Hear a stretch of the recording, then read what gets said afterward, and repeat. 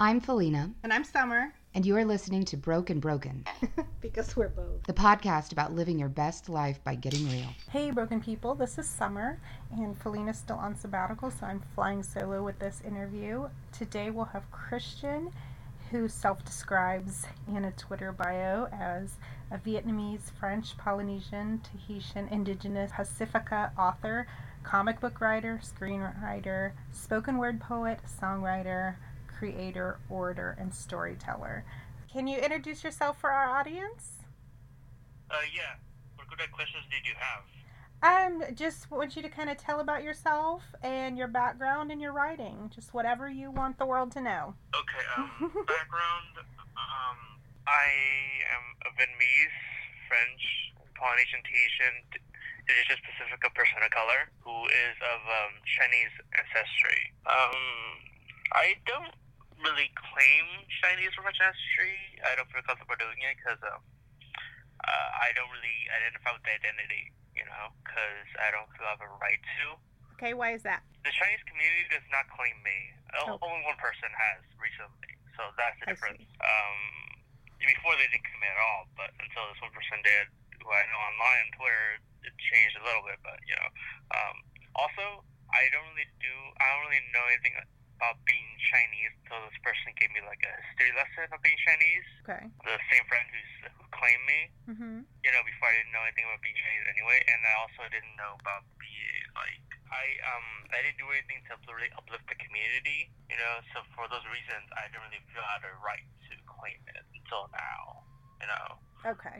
Because it hasn't been part of your experience up until now. Yeah, I haven't been taught anything about being Chinese. I've been taught anything about the identity. The only reason I say I'm French on Twitter is because people know a certain privilege, someone lighter skin who's still brown. You know what I mean? Okay, yeah. Because people automatically know I'm mixed European when they look at me. Mm-hmm. They know I'm something Southeast Asian, something Polynesian, because they see me and see I'm brown, but they still know I'm still a lighter shade. Right. My brother, he's the one who's darker skin than I am, right? He experienced more colorism than I have in his life. Right. I did talk about that in the final version of the spoken word poetry book, because what you're reading right now is actually the second or third draft, actually. Yeah, so can you tell us about your book that you're working on? Yeah.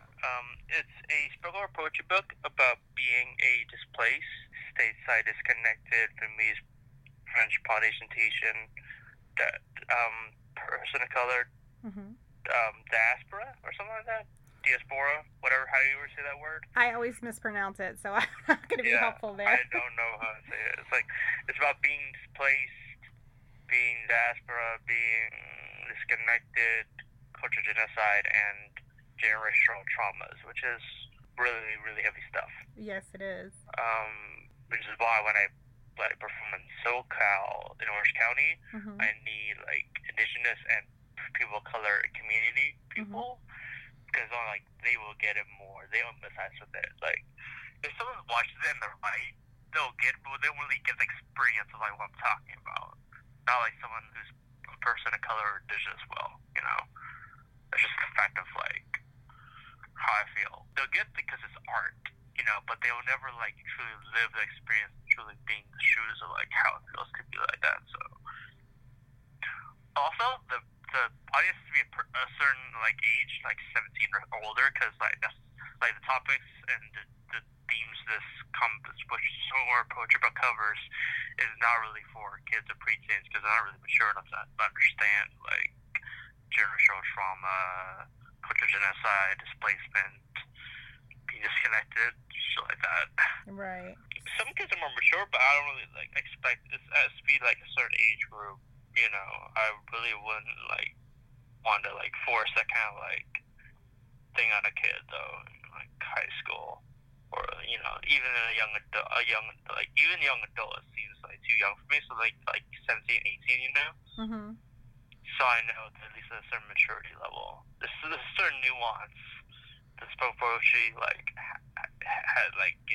gives you. Right, kind of need to know their own place in the world in order to understand it, right? Yeah, so it's it's how it's like it's included in the final version. Poetry book in the forward, the personal forward I wrote for it about that. About how I wanted to actually one day fly over to Oceania, Pacifica, or Moana to perform in Hawaii, Tonga, Samoa, Hawaii, and Tahiti to Polynesian, Micronesian, and Melanesian audiences. Have you ever been out there? Because you're in California, right? Yeah, but like I'm displaced. But that's what I'm saying. And also, have you ever been out there? You weren't raised out there, right? You were raised here, yeah, in the 48. Because my parents were like war refugees, right? Okay. My mother, I discussed this in the spoken poetry book. She's adopted out to a Vietnamese couple, right? Okay. She was raised being Vietnamese. That's the experience that a lot of people who are indigenous, not knowing her own culture, right? And that's actually an act of anti-native racism. That's my mother, Vietnamese couple, my grandparents who raised her.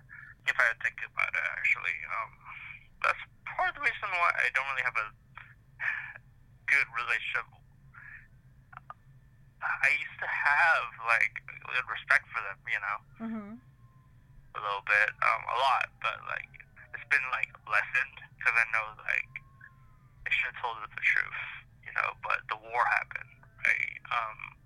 The Viet Cong came in and they like destroyed everything, and the adoption papers were probably lost in the destruction. And my mother did not like even know the last name, how to track her mother down, her real mother, So did she have any information on her story? No. Okay. Like she didn't learn until like later, like from like certain things. But like, how do you figure that out now? You're displaced. I talk about actually like my mother was an outsider in her own land that was not even hers, right? She was displaced from two homes, from Tahiti and Vietnam, and that's like just more additional trauma to unpack for me. Yeah, we talk about adoption periodically on the show because because of my experience with adoption and the adoption community, it just kind of happens that way, but it does compound those issues for people, especially when you have those big gaps in knowing your own story. It can really create and exacerbate those traumas. Being adopted, right? Not being raised on your own cultural identity, not being raised, you're being taught your own language, spirituality, customs, traditions, etc., what have you. Taught how to be indigenous, Pacifica, particularly. How do you heal from that? That's what I wonder about my mother, right? Right. Because my mother, like, she's one of those people, like, who just choose not to believe in mental health and, like, get therapy. And I want her to go to therapy, but that's not something I can force someone. They get to choose themselves to go. Right. I chose to go to therapy because I want to heal from that experience, even though it hasn't like touched me directly. It has through like generational trauma. You know what I mean? Right. So, but that's something she has to decide, and my father has to decide for themselves. Because my father was displaced also, and he's also someone that doesn't really believe in therapy. So what is his situation? You said he's displaced also. What is his background? He's a Vietnamese and Chinese. My ancestors on my Vietnamese and Chinese father's side were orators, storytellers. For generations, we were artists, thespians, singers, dancers, playwrights. So me being a spoken poetry poet and a songwriter who's an orator and spoken poet, I carry on that legacy. I carry on that tradition. So I connect with the ancestors. I don't really know what my French, Polynesian, and Tahitian ancestors did, though. So I'm trying to figure out by reconnecting, I think it's great that you're so open about, the fact that you're trying to reconnect and make that, and learn these things and navigate this, because I'm sure you've seen as much as I have of, people who who are disconnected, but in some way, I guess, feel some sort of shame about that, and so they try to cover it up, and which is, I think a sad situation in itself. So I think it's pretty inspirational that you're, letting this play out so openly for the world, you know, in your journey to figure all of this out. It's how I'm connecting with my clan, my nation, and my family. In Polynesian Tahitian culture, right? Polynesian Indigenous Pacific culture, your clan, I'm trying to learn how to pronounce these words, right? So just bear with me. I'm trying to just say the English version of the words. I feel I don't really know how to pronounce them correctly just yet, you know. Right. That's okay. So your clan, right? Your nation or your family are three important connections to who you are, right? Because still being indigenous connection links bonds, what makes you indigenous, not blood, right? Blood makes me French, Chinese, and Vietnamese. Connection links bonds, what makes me indigenous Pacifica, right? Me choosing to reconnect, me choosing to learn the language, me choosing to learn spirituality, me learning to learn the customs, traditions, connect with indigenous community. I used to not really know how to explain that this place is connected, right? Because I felt like they wouldn't accept me knowing that I don't really know about my identity. You know, I learned from other people who are Polynesian that it's my journey and they would accept me, right? No matter the place I am in this journey. And I decided to be honest with them, you know, saying this place, saying that I'm diaspora, saying that I'm disconnected, saying that, you know, saying that I, you know, sometimes sleep at night and I wonder how it would feel to actually talk to my deities. Because both sides of my family, my Vietnamese ancestors and my Polynesian ancestors were both forcibly converted by French colonizers and imperialists and missionaries, right? Right.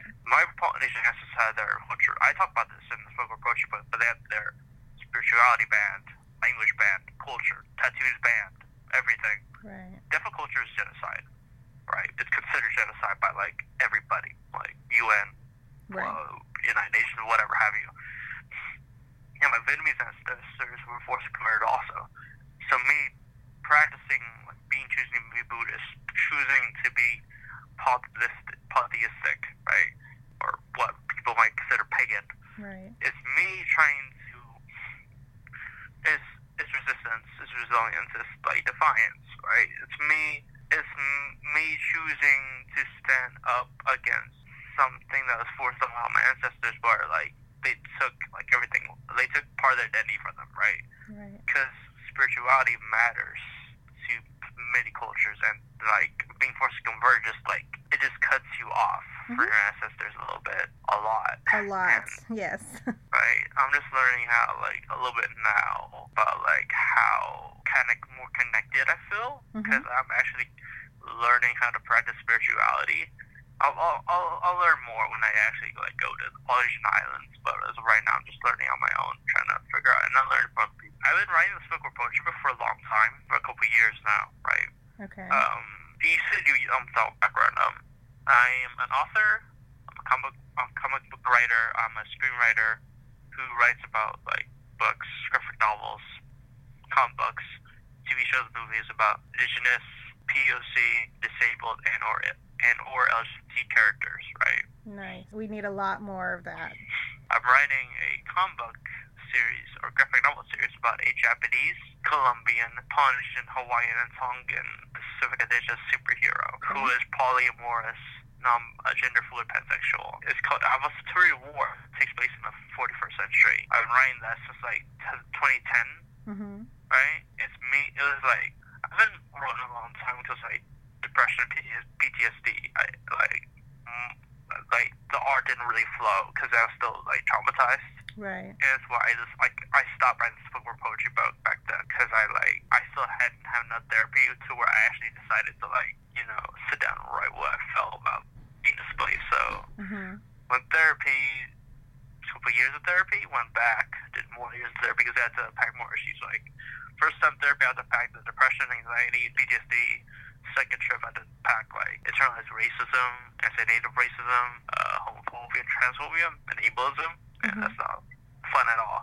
And so I went back also to unlearn toxic and abusive traits of other people, you know?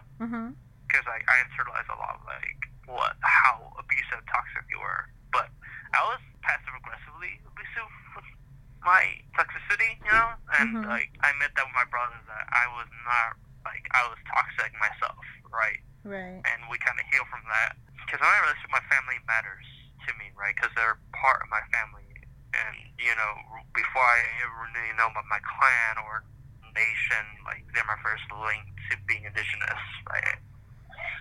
You know, and I feel like I, you know, want to heal because I know better, you know? Right. And that's important. And that's part of what this show is about, is encouraging people to take whatever steps, you know, are necessary for their own healing, you know, which of course varies by whatever their situation is. But we want to encourage people to do that. And so you mentioned that you've been getting therapy. Has that helped with the depression and the PTSD? Yes. Good. I had a relapse a few days ago, but I know how to deal with it. You know, I have a certain like positive coping skills to deal with it. Like, you know, writing art, do martial arts, exercising, right. Writing poetry, writing music, just dealing with my emotions physically in a physical manner. Can I ask, how old are you? 25. Okay, yeah. So you're pretty young. It's really good that you're taking those steps and learning those things now. I didn't until I was in my mid-30s, and I think if only somebody had taken me to therapy when I asked for it at 15, my whole life could have been different, you know. So I think that's wonderful. You can, you know, get more in control of your own life when you do it younger. Yeah, it's not really easy to admit that you need help. I didn't really do it until like you know, high school or college, right?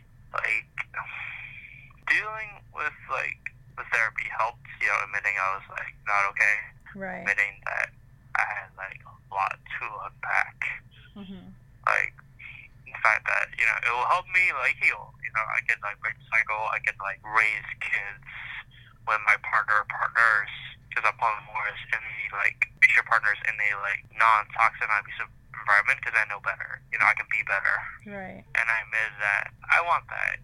You know, I want to have a healthy relationship with someone, right? And me going to therapy is me taking the first step to healing. And, you know, my ancestors and my descendants will feel better about that. Absolutely. Because I am both ancestor and descendant right now. I feel like more connection with them. Writing this book or poetry book, because like, I found out more about my family, histories of my like our oral tradition of like being warriors, storytellers. You know, our tradition of telling stories, telling myths, telling songs. You know, telling like all that. And I wanted to hold that tradition, and learning about it made me like feel a deeper connection. Especially still why I want to learn more about my Polynesian and French ancestors. You know. What do they do, you know? And what sources are you being able to find in order to gather that information? Finding people who are from Polynesia, right? And real life and online on social media, both, and like just like asking questions, but knowing I had to go a certain way about it because I'm displaced. I can't ask questions I want to ask differently if I was, you know, wasn't displaced. You know, if I was actually connected to the culture more, I could ask a certain way. But since I'm displaced, you know, and disconnected, I go about a certain way that I want to, you know. There's certain nuance I have to, like, navigate. Right, be aware of as you proceed. Yeah, that's kind of why I didn't want to reconnect, because I was told that by people who are colonized, right, who didn't decolonize yet, because to me, decolonization is not just physical, right? It's mental, emotional, spiritual, metaphysical. Right. People are colonized, right? Polynesians who are racist to Melanesians and Micronesians. When they use those terms to separate us based on color, because of like what colonizers taught to us, right? Okay. It's the leftovers of colonialism, imperialism, neocolonialism, and occupation. I was told by those who, you know, who were colonized a lot about my blood quantum. I was really pissed about that. Like, I am not less Polynesian than you are because my identity, I have a racial identity. being Chinese, Vietnamese, and French. My story is not less than yours because I'm mixed.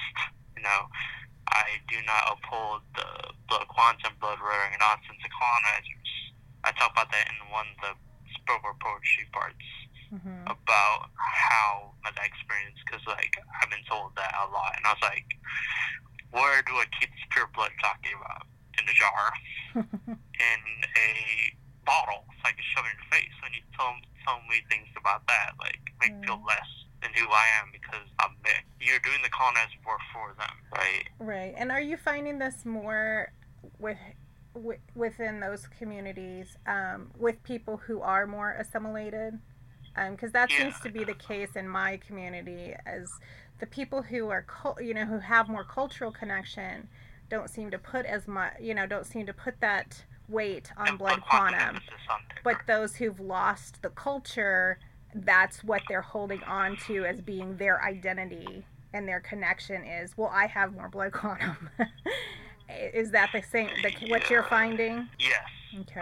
Those who have a strong, sense of self, right? They have no interest in upholding us. They know they're Polynesian. They don't need to assert this kind of aha, I got more blood than you, pure blood. And it was like, what? Yeah.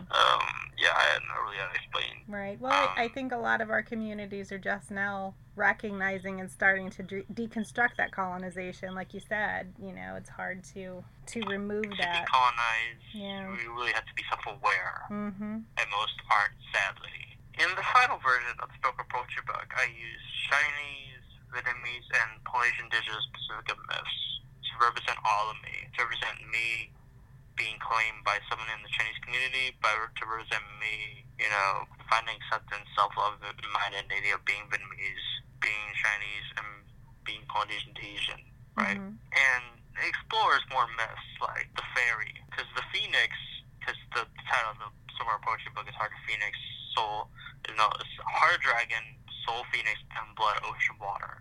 The final version is called Heart of Dragon, Soul Phoenix, and Blood of Fairy Ocean Water, because the phoenix is from Chinese myths, not Vietnamese, right? The dragon is from Chinese and Vietnamese myths, but the fairy is from Vietnamese myths, and I kind of subverted it. Okay. Right, in the Sparkle Poetry book, I switched it, because my ancestors and my dreams tell me, because they speak to me in my dreams, that our myths is we're from dragons and phoenixes, as well as fairies, right? Because we're Vietnamese and Chinese descended. Okay. Right? And I kind of used that in the spoken poetry book, the final version at least, and I kind of wrote about more about, the myth of, having a body born of ocean, earth, and sky, as some Polynesian, and having a heart of dragon, soul of phoenix, and blood of fairy, ocean, water, as someone Vietnamese and Chinese. You can contact the podcast at brokebrokenpodcast@gmail.com. The Broken Podcast can be found online at www.brokebrokenpodcast.com, on Twitter at BrokeBrokenShow, on Instagram and Facebook at Broken Podcast. You can listen to us on iTunes, Stitcher, SoundCloud, and YouTube.